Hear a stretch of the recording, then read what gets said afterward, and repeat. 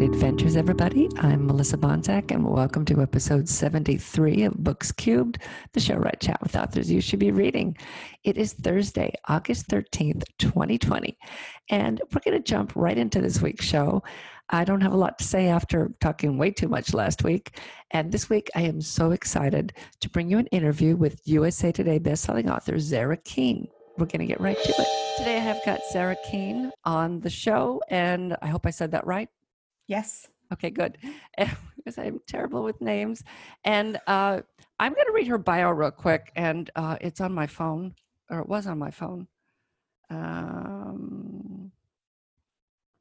Nope, you know what? That's something else that was on my phone that I was going to talk to her about. So I'm going to read from her website here. USA Today bestselling author Zara Keene grew up in Dublin, Ireland, but spent her summers in a small town very similar to the fictional Ballybeck.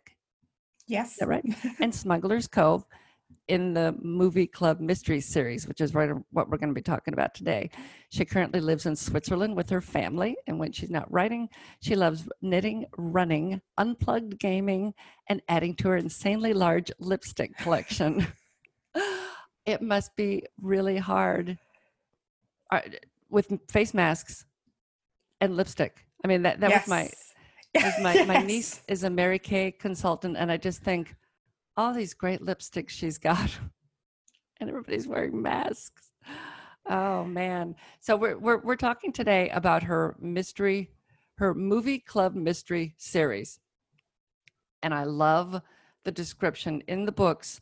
There's this theater that's a cafe that's been turned into a cafe, and I want to make sure I ask you more about that, if that is based on something that's real, because I think that's just fantastic. So the first book in the series is Dial P for Poison, and I'm going to read the description. My career in the San Francisco PD ended the day I arrested my husband. Maggie Doyle gives her cheating ex and crumbling career in the San Francisco PD the proverbial middle finger and moves to the Wild West of Ireland. Lured by her aunt's promise of a restful Irish vacation, Maggie agrees to help out at the movie theater cafe in exchange for bed and board. Things are looking up until the most hated woman on Whisper Island is poisoned at the cafe. With her aunt as the prime suspect, Maggie and her rock-hard muffins are hurled into the murder investigation with the help of her UFO enthusiast friend, a nun, and a feral puppy. Maggie's determined to clear her aunt's name. Can she catch the murderer before they strike again, or will her terrible baking skills burn down the cafe first? And this book is fun. It's so much fun, and I love that. Like I said a couple of minutes ago, I love that the Aunt's Cafe is inside a movie theater. Yeah. I mean, how did the idea for this series come about?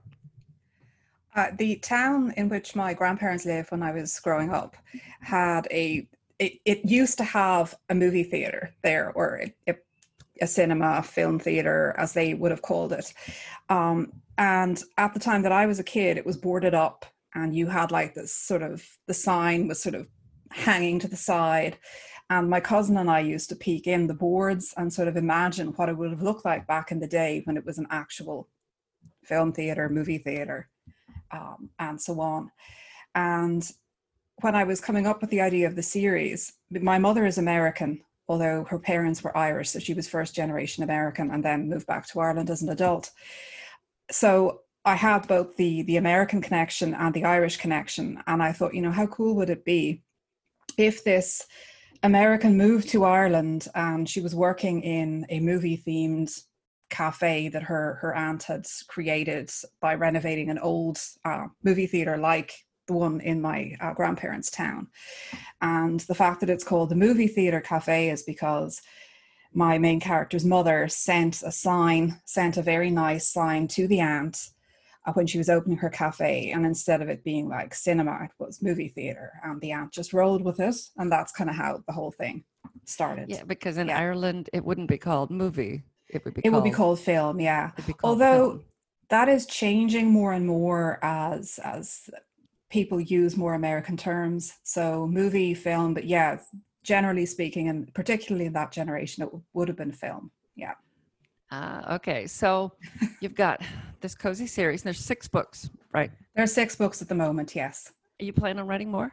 I do. Oh, good, good, good, good. And so normally in cozies, and I write cozies too at the moment. Normally in cozies, in like the first chapter, and you hear this all the time, you have to have the murder in the first chapter or you're going to lose your audience.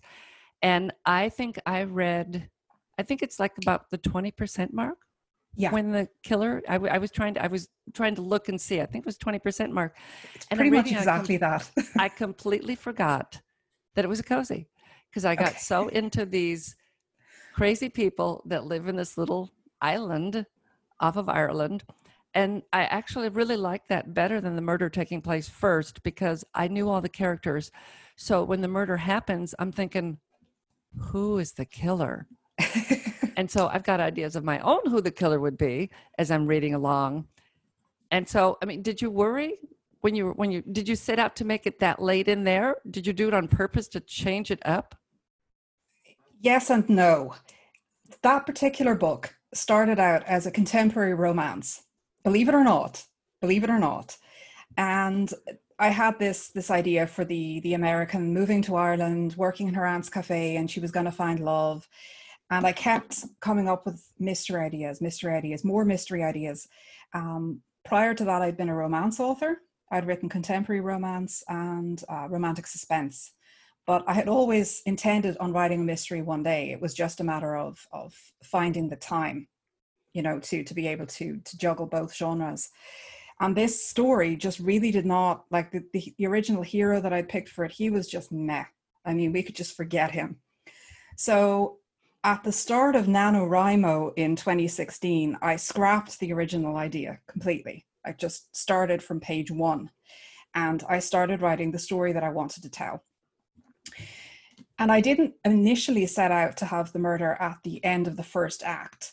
But as I was writing it, and I knew who was going to be the murder victim, I thought, you know, she's so awful that I don't want to just kill her and not have her on the page. Because that's the problem when you have the murder right at the start. And one of the things about cozy mysteries that we all love, both in books and in cozy mystery TV series, is the fact that the victim is generally not somebody nice. It's somebody we kind of hate or love to hate. And if the murder happens too soon, then you kind of miss that, if that makes sense. It totally does. You do. Yeah. So for book 1, I rolled with it and I figured, you know, I have nothing to lose. This is my first cozy mystery. I have no experience of writing in this genre before. People will either enjoy it or they won't. And if it doesn't work out, then, you know, I reinvent. I had already done that a number of times with my romance books. So I figured I had nothing to lose. And Yeah. I really enjoyed it. So yeah. And you've got 649 ratings on Amazon with 4.5 stars for the average. So I think that people, and have you ever had anybody complain about the fact? Never. And it's so funny you bring this up because only the other day I was chatting to another cozy mystery author about when to place the murder because she was feeling pressure in her work in progress to get the murder in really fast. And she said, but you know, it's really sad because my background story for this person, he's so awful. I really want him on the page. And I said, just put him on the page. I want to say as well, like I've written 6 books in this series. And in some of them, you get a murder much earlier, either first page, end of first chapter. I have had others where it happens later. In fact, in book 6 in the series, the murder victim is so brilliant that I absolutely had to keep her in the story for longer. And she didn't die until the halfway point. And nobody has complained. Not one person has complained. So I think that the advice to get a corpse in fast is it's not without merit. I think that it's important to have something exciting that hooks the readers. It can be a different inciting incident, like hook them into another mystery that your character is involved in. It can be like the B murder victim. Like say, for example, you've got more than one murder victim in the story. Then yeah, you can start with a corpse and then work up to killing the interesting character later on. So I think there's plenty of ways that we can sort of play with this trope and really own it and make it our own. Yeah, I mean, I agree 100%. And my cozies, I'm on my third one. Um, there are no murders. Yeah, yeah. And I didn't even realize they were cozies. I thought they were just mysteries. Hmm. Um, but it's the no cursing, no sex, no blood. It's not a small town. It's different town, different state in every book, different country. But yeah, and nobody so far has said, "Hey, wait a minute, there's no murders." Yeah. My feeling is that for some of these nuances, authors care an awful lot more than readers do. Readers want a good story, and if you're delivering and they're not complaining, then you're doing your job right. Certainly you are. You are. Now, talking about six murders, and Maggie comes to this little whisper. What's it's Whisper Island. Whisper Yeah, Island. I started to yeah. say Cove. Whisper Island. So at one point and when they're trying to figure out who the murderer is, and the police sergeant says, only tourists kill, no, none of the Yes. locals kill. And I'm thinking, six books, and if there's six murders and they all take place in Whisper Island, are the locals starting to think that Maggie's bad luck because nothing bad has happened to this island until she arrived? Well, there is a running gag about her being a dead body magnet. And when I was originally planning the series, once I decided that this book one was not just going to be a standalone mystery, it was going to be part of a series. It was important to me to make sure that I didn't have, the so-called Cabot Cove syndrome, where, in Murder She Wrote, where there's this tiny town and there's so many corpses piling up. It's like murder capital of the US. It was important to me that that not be the case. So not every single murder has happened on the island. The island is in a little cluster of islands. So there are a couple of other islands where murders happen, and it's also quite close to the mainland. So a couple of the murders actually happen there as well. But it's connected to the Whisper Island crowd, and that's how I can sort of play with that. Yeah, yeah, and then yeah, then it's yeah. I remember the Murder She Wrote, and it's like, yeah, I remember my dad saying, "I don't want to visit this town. Yes. It's absolutely scary." So, how long have you been? How long have you been writing? Because this isn't your only series. No, it's not. Yeah. Um, well, if we scale it right back to the start, I started telling stories when I was a kid and playing with my Barbie dolls and stuff like that because I was an only child, and I used to create these elaborate, basically soap opera style plots for my Barbies, and I would get really excited. Like each weekend when I was home, I could play out these storylines, but I didn't actually write down any stories until I was in my teens. And at that stage, it was the usual teen angst stuff. It wasn't anything that you would consider genre or commercial fiction. That came later. And when I was in my early 20s, I moved to Germany for postgrad studies. And because I was writing papers in German and I was learning in German all day, I was speaking German all day, writing in English became a sort of a nice way to wind down before bed. So I would read romance novels, I would read mysteries in English, and I started writing my own. And when I was originally starting out writing, this would have been, let's say, 2003 or so, there wasn't a robust online presence for places for writers to go. And I looked and I looked, and I eventually found a couple of forums for romance writers. And they were and still are extremely giving in terms of nurturing newer writers, sort of paying it back and paying it forward depending on where they are in their careers. So I joined a couple of those. I joined RWA and one of their online chapters. And that was kind of how I got into the idea of writing a full length book. Now, I didn't manage it. I didn't manage it for many, many, many years.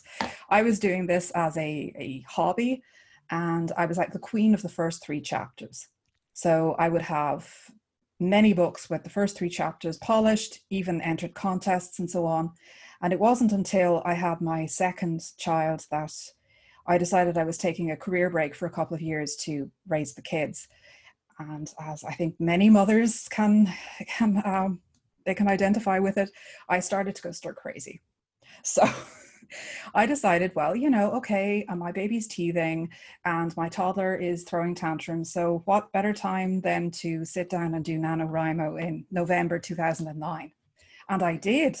I set my clock. I got up early each morning. And by the end of NaNoWriMo, I had 60,000 words of a truly terrible book, but it had a beginning and a middle and an end. And that was the time when it really clicked. Oh, I can do this. I can actually write a full book. It might not be a good book, but it's a book.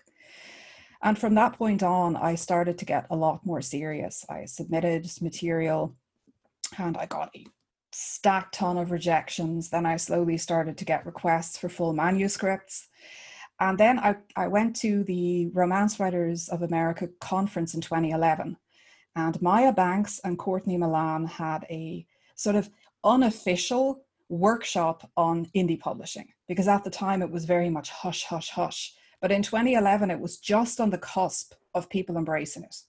So it was popular enough and people were interested enough that their conference or their workshop in the lobby was packed, like packed.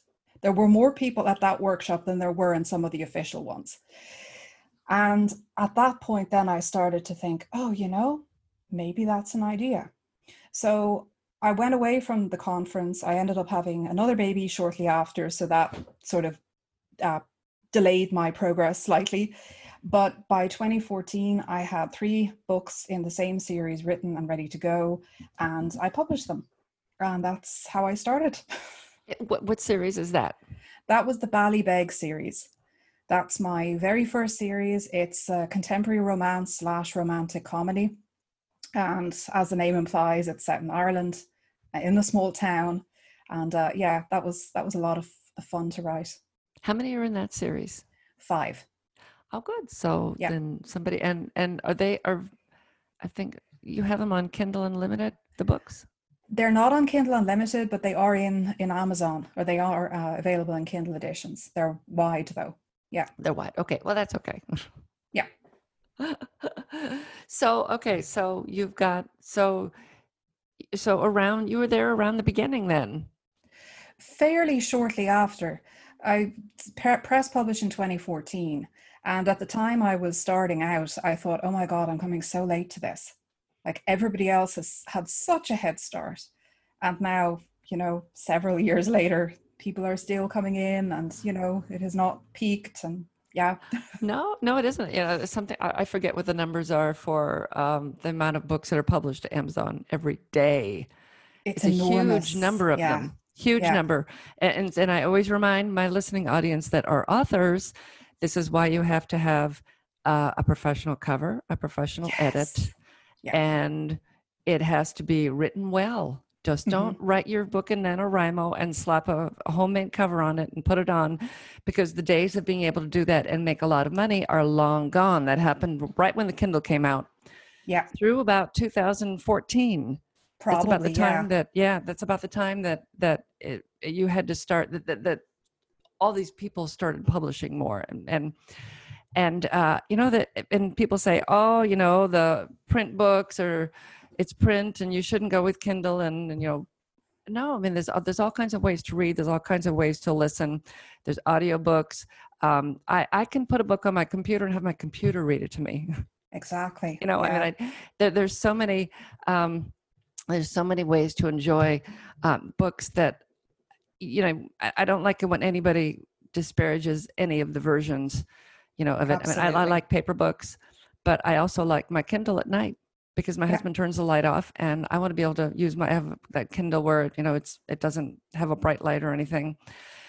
And then I wake up in the morning and I've got the Kindle still with me, Oops. Oh, well, but it's just a wonderful thing. I love the Kindle. Yeah. So do I.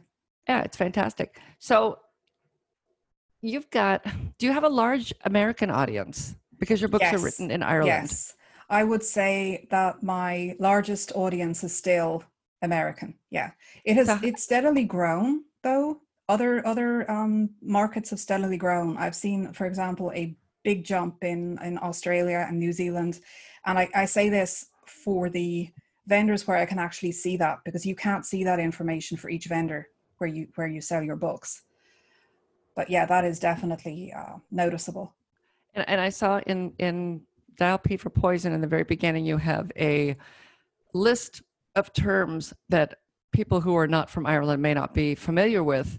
And I didn't read it because I thought, I want to see if any of them really throw me for a loop. Yeah. If I can't figure it out. And there was nothing that I saw that I couldn't figure out from the context.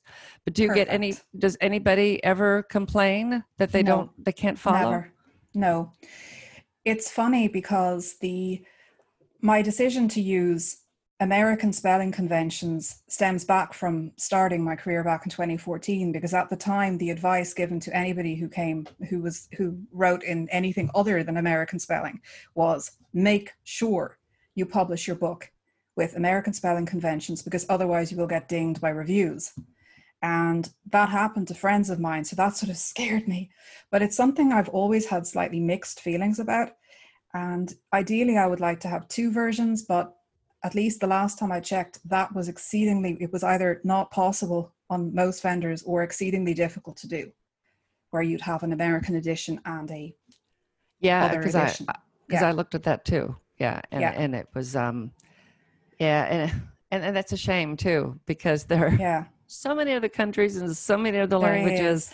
And to make everything be American English. And it's, my husband was military, so every time he was overseas, it was always, oh God, how did they say it? Do you speak American English or UK English? I think was how they would put it all the time. Yeah. And to really just the real distinction. Mm-hmm. Yeah, you're right. And the people reviewing it will say, oh, you spelled it wrong. Yeah. You spelled all the words wrong. It's like, well, look at who the author is and look where they live, before you go being all pissy.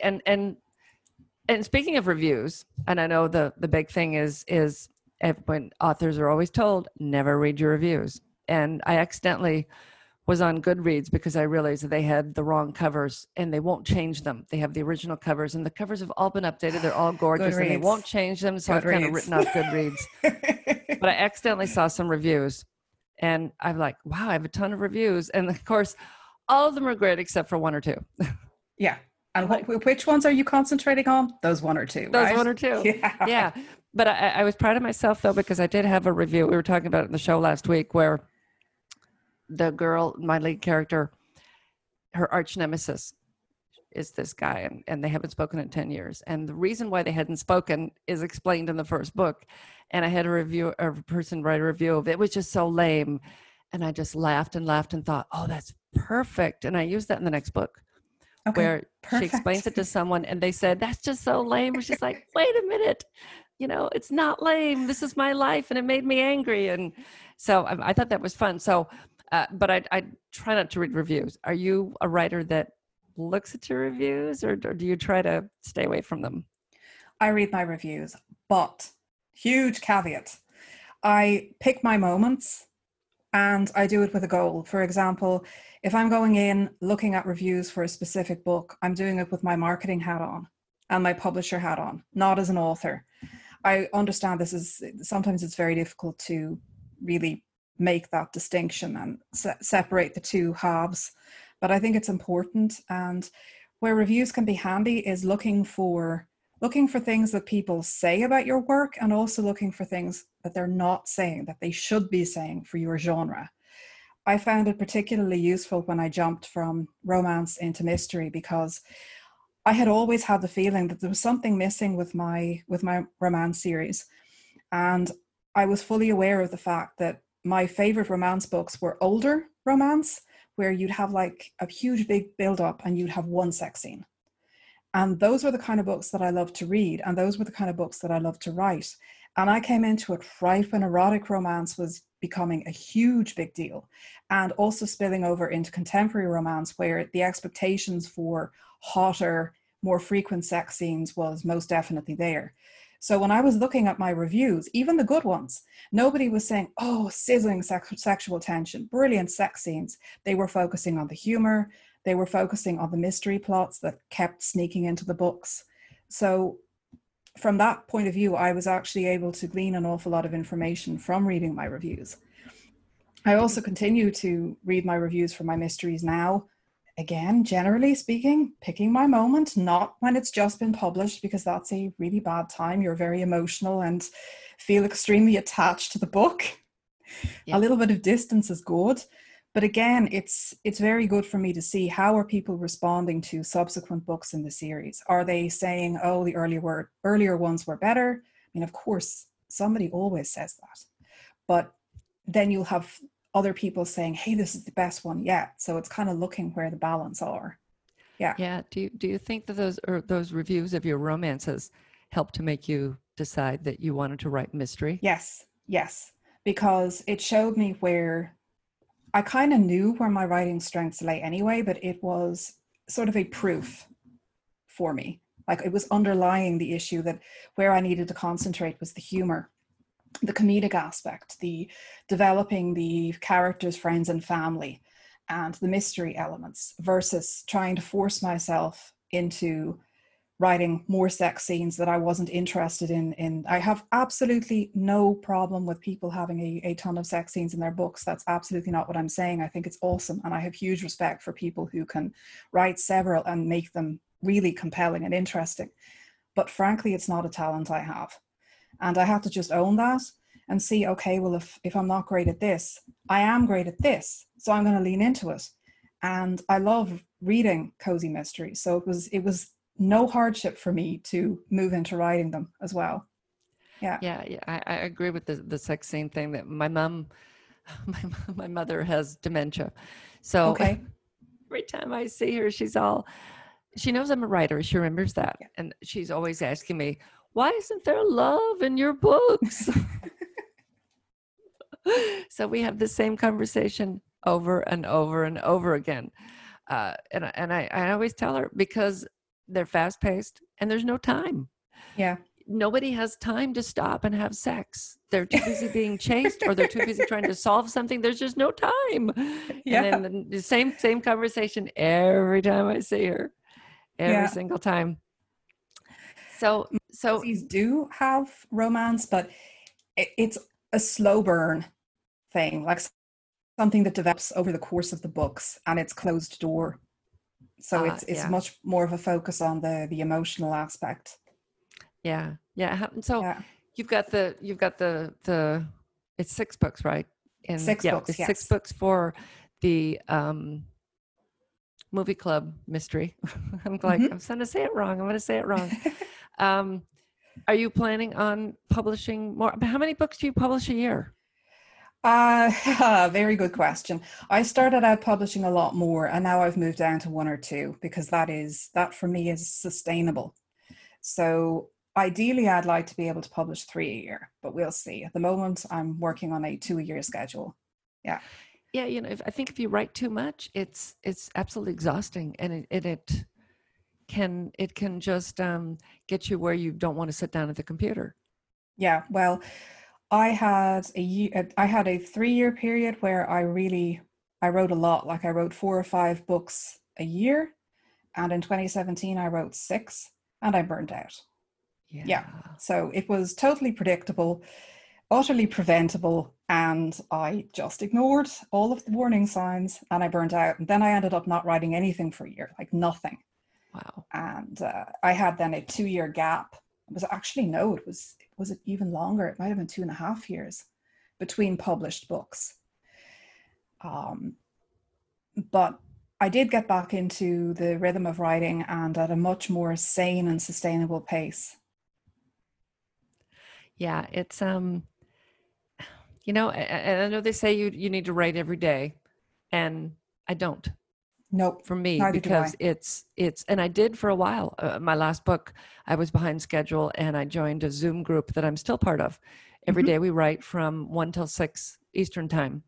Yeah. And in the morning I do marketing. And so every day for that first 9 days, I wrote actually 10 hours a day to finish up and to get my book into the editor on time. And then I was still doing that for a while, and then it just really just burned me out. So last week I had or earlier in this week, I forget what day it is even, earlier in this week, we had like 3 days. My husband and I just laid on the couch and watched TV and played puzzle word games and, got takeout and did nothing. And it was absolutely wonderful. So do you find yourself that you need to, do you have yourself on a set schedule, or do you find that you just work until you have burnout and then take a couple of days off? I have to work on a schedule, and my schedule is more or less around my kids' schedules at the moment. That's right. Because they're still young and they're still in school. But what I try to do is I work into my schedule enough thinking time, as in active thinking time, because I'm not somebody who can just sit down and write a book. I love people who can do it. It does not work for me. I need to have a very clear idea of what's happening in this scene or this chapter before I actually put my fingers on the keyboard. That is something that I've just learned as part of my process. I also do quite a bit of research.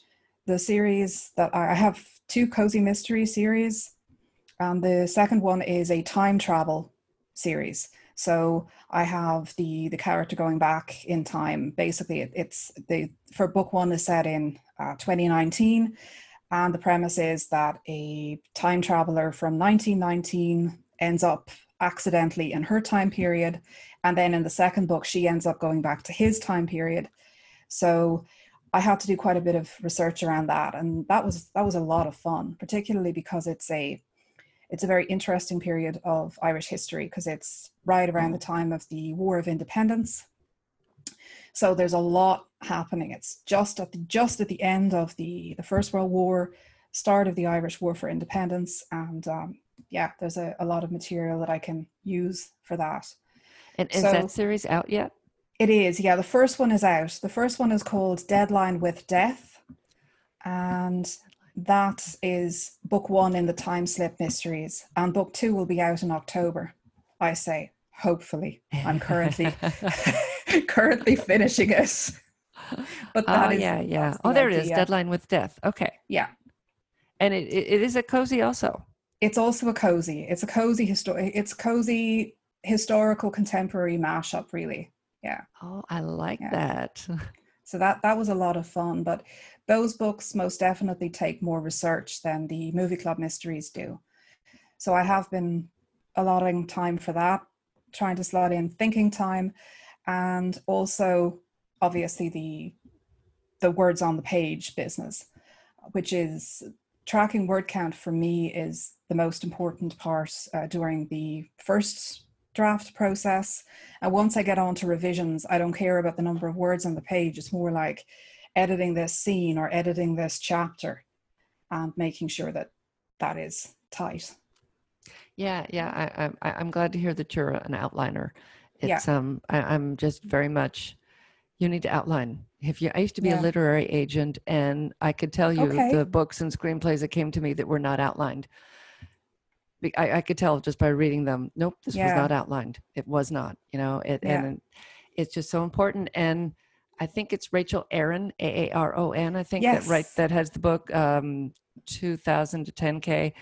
And she also, and I love that she pushes the outline. If you know what you're going to write before you sit down to write, you will be able to just cruise on through it. Yeah. Easily. Yeah. And that's part of my problem too, is with these. I don't outline enough. I mean, my office is full of whiteboards. I probably have like 10 whiteboards all over my office. My desk is a three desk corner, and the whiteboards are all leaning against the walls, and I carry them around, and they're all full of the notes and things. But I tend to be a little impatient with these cozies, and I have kind of jumped in without having, a real set middle. Beginning and the end very outlined. The middle, it's not so much. Yeah. So that's been my problem, and I'm huge outline. And even people who, even I used to teach an outline class, and like we're the worst. You tell people to, like a doctor, do this, and don't look at me, but do this instead. Which is bad. We should follow our own advice that we give to others. So in my series, I hate to give it away. I've got an Easter egg in my series, and anybody who's a film goer knows the Easter eggs are, I hope I'm saying this right, they're little hidden messages, little secrets inside the film that are kind of a wink between the filmmaker and the audience, and everybody gets them. And if I see a list, 20 Easter eggs from such and such movie, I'll always bookmark it and go watch the movie and come back. I don't want to look at it ahead of time because it's going to spoil the movie for me. But in my series, in my June Nash series, I've got an Easter egg in the series that like nobody's found, and I've been really surprised. And I'm not going to say what it is, but it's like I thought it was really simple. It was kind of fun, something that we did, and I've had no readers comment about it. Okay. It's like, okay, fine, whatever. So do you have anything in your books that you've done like that, and did it work better for you? I wouldn't necessarily say that I put an Easter egg in like you have described, but I have done things like used something that happened in my real life, and friends or family will instantly say, oh, I know who that character really is. I know who you used to base that character on. I'll quickly say we have that lovely copyright disclaimer that, everything is fictional. It's not based on real life events or people, etc., to protect us. But I mean, of course, when you're writing, ideas come to you, and oftentimes funny things or memorable things that happen to you or the people that you know are a great jumping off point. And by the time I've written the story, they don't bear an awful lot of resemblance to the actual event or the person, but they're definitely in there. I mean, I can think of one example is in book 3 of the Movie Club Mysteries. I have a very obnoxious American billionaire, and I was not thinking of any American politician when I wrote that book. I swear, everybody thought it was based on a specific person. It wasn't. I had gone to so much trouble to disguise that guy's identity. I made him a different nationality, etc. It was based on somebody I know in real life. But yeah, of course, everybody jumped to a different conclusion. So that was actually pretty amusing. Oh, that's funny. Has the person figured it out? No, the person is now deceased, but it was very, my family members figured it out pretty quickly, yes. Yeah, that's as writers, we pull stuff from real life. And my husband's always saying to me, if you didn't know me, you'd have nothing to write about. Yeah. Because my series came about, we were talking about this last week on the show, my June Nash Mysteries came about because of me taking care of his 100+ snakes for a year while he was with NATO in Izmir, Turkey. Yeah. So 100+ snakes. The That's brilliant. Yeah. So there were like 40 adults and like 60 babies, because he would breed snakes and we would take them to shows and sell them. Yeah. And he's gone for a year, and and I cared for these snakes and thought about ways to kill him for a year. So that's brilliant. I think it's people, they know that if they know a writer, that things that happen are going to end up. And my niece said to me not too long ago, you should write about some of the members of the family, put them in your books. And I said, how do you know I haven't already, sweetie? Brilliant. Yeah. So as you're in Switzerland? I am, yeah. Now for your new series that you're doing that goes back in time, have you gone out to do research, to travel to those spots? Yeah. Well, I studied history in university. That was my major. So I already knew quite a bit about the period to start with, but certainly the last 2 times I was back in Ireland, I went to archives and I made sure that I did research, and I visited places and made sure that I had a very good visual of where these places were, because I'm a very visual writer. I have great respect for people who can just make up a place in their head. For me, my fictional towns are all based on places I've been. Sometimes they're an amalgamation of several places, but they are based on places that I've lived or been, because it's a great way for me to really get a picture of them in my head. So yeah, I'm very much a fan of research, and I like getting little details that people might not otherwise know that are interesting and funny, because you don't want to slow down the pace of the book with a lot of boring historical information, which I personally find fascinating, but I can guarantee you that 99% of my readers will not. Yeah, I think and that is an you art have to form. be, and you have to be accurate too, because you'll Yeah. get that one person that was that knows, that did a paper on it, or knows about it, and they will leave that review of that they nothing is historically accurate, and they'll go, Yes. they'll be the far extreme. Yeah, so that's, I mean, that's fun to be able to go and do that traveling. For one of my books, I want my character, she jokes about being, she drinks, so she jokes about, and when she drinks, she gets friendly, not in the I'll show you mine if you show me yours kind of way. I think that's how I said it. But in the hanging out with people she doesn't normally like her mother. Okay. So Yeah. she's afraid she's going to wake up on a month-long European riverboat cruise because she's been drinking and invited her mother on one. And I said to my husband, "Oh my God, we have to do that. Yeah. We have to. Yeah. I have to," because we were joking about the next 3 books in the series, where they're going to take place, and I had book 5 and 6 figured out, 4 and 5 figured out, but not 6. And he's all, "You have to do that." He said, "And we have to do it in real life." Yeah. And so I thought that will just be the best money ever spent researching a book, Yeah. ever. So, I mean, do you have any ideas, any things like that that would just be, I mean, that's going to be costly, but something that in mind that you would absolutely spend money on if it was sort of toward one of your books? Yeah, I'm also a huge travel fan. I love traveling places, and our last family holiday was specifically picked, that the location was specifically picked because I want to set a book there. My husband knew this. He was like, "That's fine. It's okay." Yeah, so that for me is most definitely a good investment, sort of mixing travel for pleasure and travel for research. In terms of where I think that it's important to spend my money in my business, I started out, when I started publishing in 2014, having a developmental edit done on your book was unusual. Not everybody did that. I did it. I've always done it. I benefit hugely from investing in developmental edits / content edits. For me as a writer, it's helped me to grow, getting feedback, working on my story structure, working on my characterization, my plot arcs.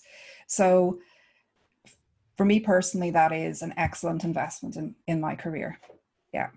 Oh yeah, definitely, definitely. Yeah. So so you've got the next book. What is the next book coming out?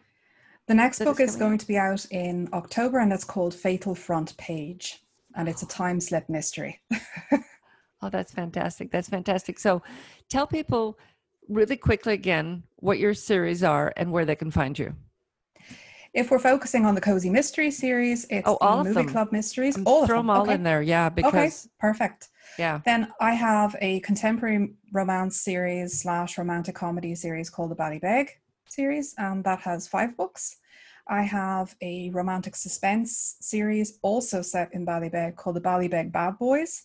That is 5 novellas. And I also have 2 books in a romantic suspense series set in Dublin called the Triskelion Team, or the Dublin Mafia. And then for the cozies, I have the Movie Club Mysteries. That series has 6 full-length books and 1 novella. And the Time Slip Mysteries currently has 1 book out, and we'll have a second one out in October. Fantastic. Yeah. And you have a website. I do. It's zarakeen.com. And I'm also on Facebook. I have a Facebook page, and I'm on Instagram as well. Fantastic. And I'll have the links in the show notes for everybody so they can find you. And I think if they join your mailing list, they get free story. Yes, they do. They get a free Movie Club mystery novella. And depending what, a couple of emails later, they also get the option to have a free romance too. Yeah. Nice. Okay, so I'll have those down in the show notes, and everybody drop down there. Yeah, and take a look, click on that link. And that it's It was great to talk to you. And Thank you so much. yeah, thank you for coming on. And I'm sure I'll have you back on again when you have the next series, because the time travel one I'm going to take a look at next. Okay. Because I love time travel. I love fish out of water stories. Yes, so do I. So do I.